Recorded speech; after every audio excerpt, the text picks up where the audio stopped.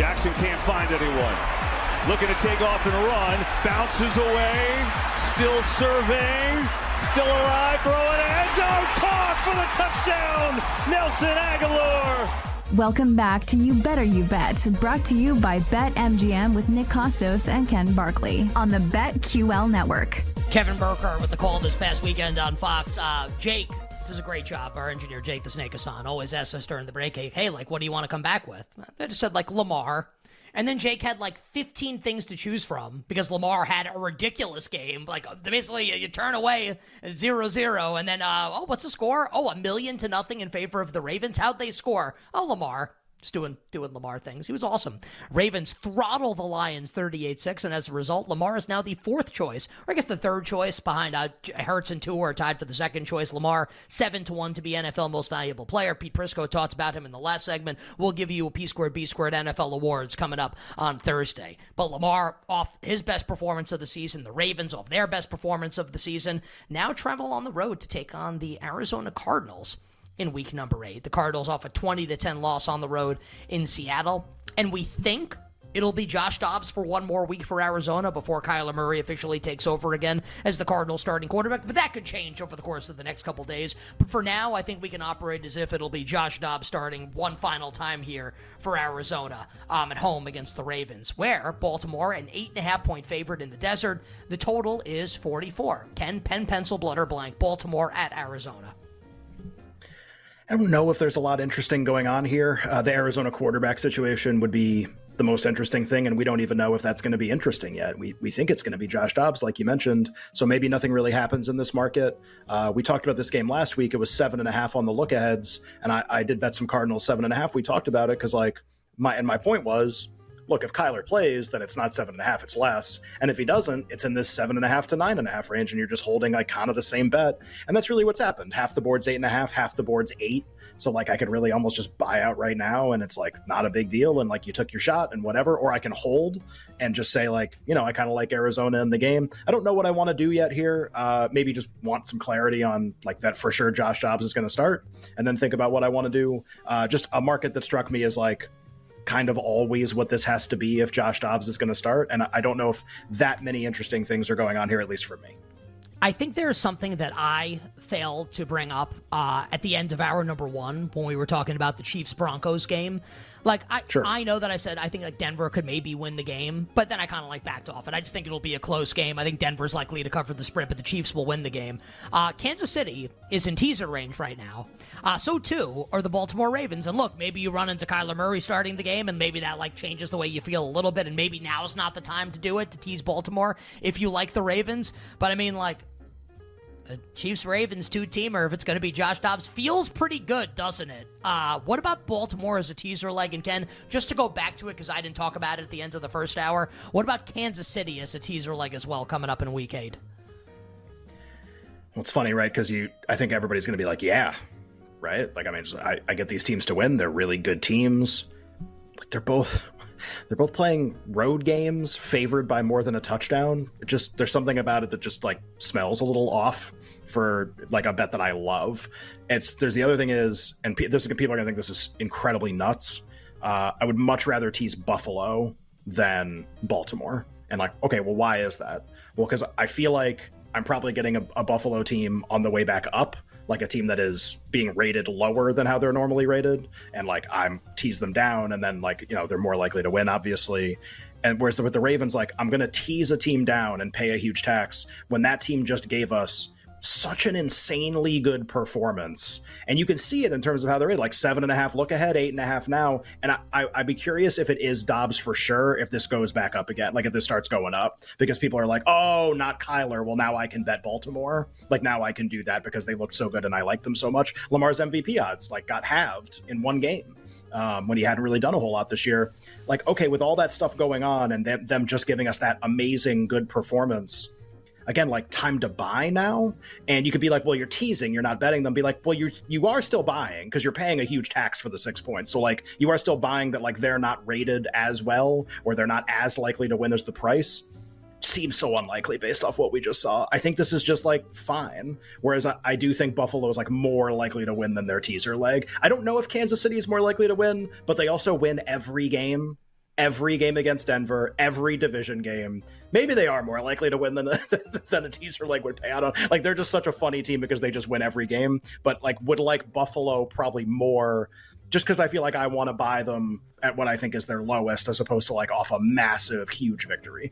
We'll talk more about this game over the course of the week. Like, by tomorrow's show, we should have like more word as to who's going to play quarterback for Arizona. We'll see about Kyler. I'm sure Kyler will practice, but then I'm sure we'll get some word from Johnny. He's going to get asked, obviously, hey, who's your quarterback going to be this week? My sense is it'll be Dobbs, and then we can have a conversation if and when that's the case later in the week. Or obviously, if it's Kyler, we'll talk about that too. So we'll table the discussion on the Ravens and Cardinals until we get more information as to, who one of the two starting quarterbacks of the game is going to be. Seems like something that's pretty important. You bet with Nick and Ken. Terrific Football Tuesday, breaking down Week 8 in the NFL. Well, here's an absolute doozy for you.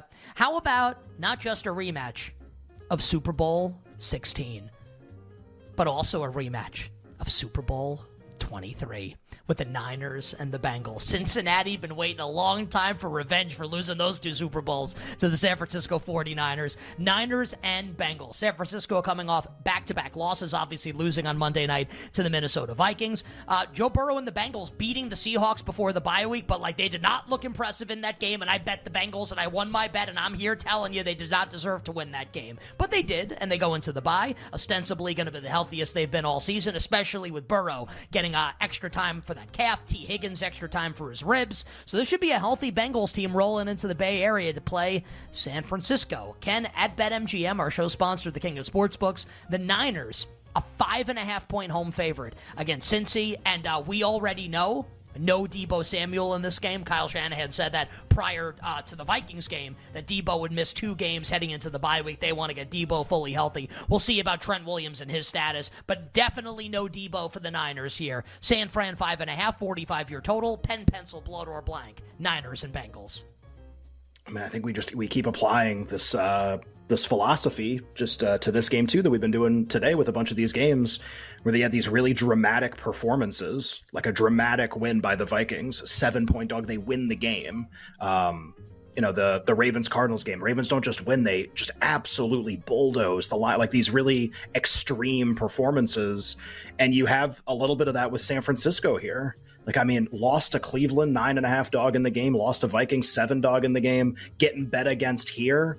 How is this not San Francisco? Like, how? And it's not just like, well, the team is bad. Be like, well, so just bet the teams that lose. No, like they've been bad for back-to-back weeks, and now like I think the number opens short and is getting bet against. Like, it's not just what happened with the teams; it's what's happening with the teams, and is that causing something in the market to happen? Like, this opened 6 and moved to Cincinnati. Like, my number in the game is between 6.5 and 7, and I think like the Niners not looking good for a couple weeks here gets you a little bit of, again, you don't have to bet the game. I do think it gets you a little bit of a break on the price if you want to play San Francisco. Like, you can put a lot of value in the Bengals coming off a bye. It should be worth something. Burrow with a chance to rest. Like, he looked pretty good before the bye from a mobility standpoint. I just think there's actually, I don't want this to be true. Like, I want the Bengals to win. I want them to be awesome. We both want that to happen. But like, also rationally, like the Niners closed like 3.5 against Dallas, and like Cincinnati with their current statistical kind of performance is nowhere in the zip code of the Dallas Cowboys coming into that game. Like, they're league average or worse in every category, basically. So, like, what are the Niners against league average or worse in every category in a home game usually? 8.5? I mean, like, what are they against teams like that? But more now than 7, they played really 10, badly. Yeah, they played really badly, and I think you get a break on the price. I don't think you have to bet this game. Like, just like any game, you can just not bet it. But I do think, like, where the market has moved based on how the teams have played, I think your choice here is to bet San Francisco, like getting, honestly, like a San Francisco home game with a number like this. You don't see it only against the best of the best teams. That's the only time you ever get numbers like this. And I would say, like, do you have a thought on the total of the game? And I know, like, you're probably going to do, and I don't want to speak for you here, but you had referenced yesterday, maybe, like, not doing as much hashtag totals work this week. Yeah, so I don't know if you've thought about it at all. Yeah, I mean, I've looked at every total. The thing that's really interesting, so let's talk about something Pete brought up. The Niners have all the defensive talent in the world, right? And even like Dre Greenlaw, who didn't play against the Browns, played last night. So like that's like as good as it's going to get from like a starting 11 standpoint for them the entire season. Defensive line rotation was all pretty healthy. Warner's playing, Greenlaw's playing, Ward's playing, Hufanga's playing, like everybody played. And that there was still like okay, like, here's Madison with an explosive run out of the gate. Here's Addison. Like, here's Hawkinson and a bunch where, like, you even said in the prop king, and like, this is like, you're right with what you said in that segment where you're like, oh, you have TJ Hawkinson. Like, we have Fred Warner and Dre Greenlaw. Like, actually, that was advantage Hawkinson. What? It was. Like, what and happened? Brandon Powell looked amazing. Like, Powell Osborne looked good. He looked really Ty good. Chandler looked good. Like, the Vikings offense was awesome last night. Like, Pete's right. Like, a lot of credit to them. And so I guess to Pete's point, that was a little stunning for San Francisco's defense. Very highly rated, a ton of talent, all pros everywhere. And you do that. Now, that's a really good offensive coach in a home game, like with like an extra day to prepare to. Like, maybe he can cook something up. Like, is that, you know, Zach Taylor in this Bengals offense? Like, is that what they're not really? Not this year. So maybe that was just something that the Vikings were able to do because they're very smart. So that to your question was about the total. I guess my point is just like, is the San Francisco defense, like, what are they after last night's game? That was a blip because O'Connell's really smart and Cousins did a bunch of stuff really well. And if that's the case, then the total's probably fine. Like, I know it's Burrow, and again, I want to be wrong about this. I really worry about like whether the Bengals can score a lot in this game. Like, they're not going to be able to run the ball. Under. And I know the Vikings couldn't either, but like, they really are not going to be able to run the ball. And Burrow's going to be running the whole game from these guys. Like, I think it's really problematic. I think the number's a little short. I like the under in the game a little bit, right? Because it's not just like, also Cincinnati's defense played like really well prior to the bye against Seattle. Now Seattle like got into the red zone, but the Bengals that was defense, their best game.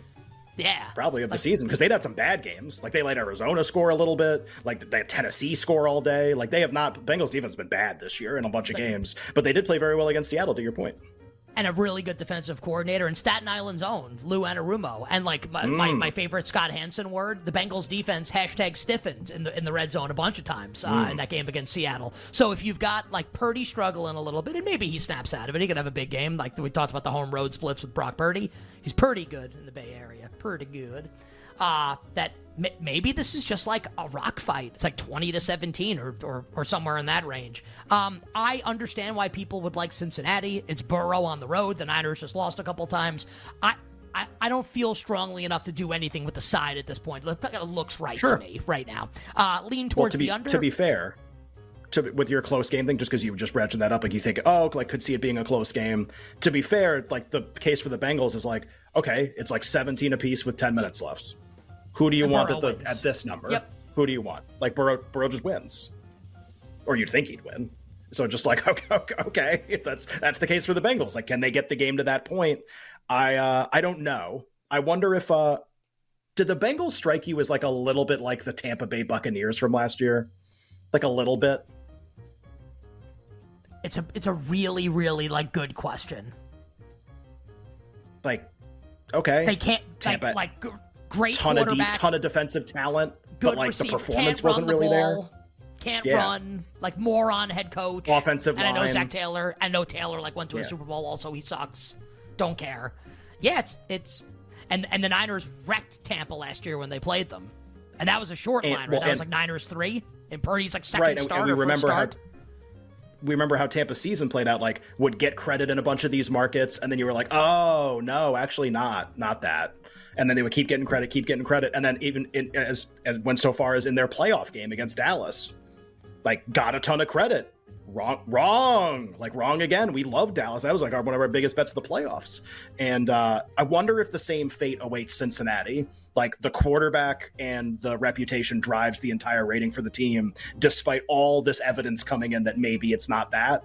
Starting with the Tennessee game, like the week after I bet them to do everything. And I don't want this to be true, but we have to at least consider it possible. Like it can't just be like Burrow 5.5, so I click the button. Like, well, that's not really working in some of these games. Are you going to lay San Francisco? Maybe. It's never Cincinnati in the game. What would you like, lay San Francisco or not? What about 6? Is it Cincinnati at +6 if it gets there? Oh, no. We're really close to that. Cincinnati, I probably want like 7.5 to bet them in the game. Something like that. Wow.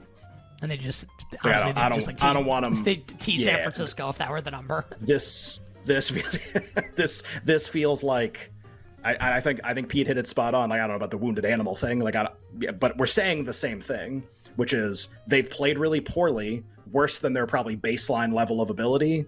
And has that created an opening to bet them at a valuable number? Maybe, or maybe not. I think it's more likely the answer to that's yes. Yeah, well, I want to think about that tonight. And I kind of want to, well, I do my board of spreads video for BetMGM on Wednesday morning, so I need to have an answer by then. But I will think about this board tonight. Give out the Packers. Yeah, but this one's really fun. On the other side, we'll quickly do the Chargers and the Bears on Sunday night, and the Lions and the Raiders on Monday night, and then Santa will slide down the chimney, eat the milk and cookies, and he's going to tell you, dear listener and dear viewer, how to bet the Heisman Trophy right now in college football, where for the second consecutive week we have a new favorite atop the betting market at our show sponsor, BetMGM.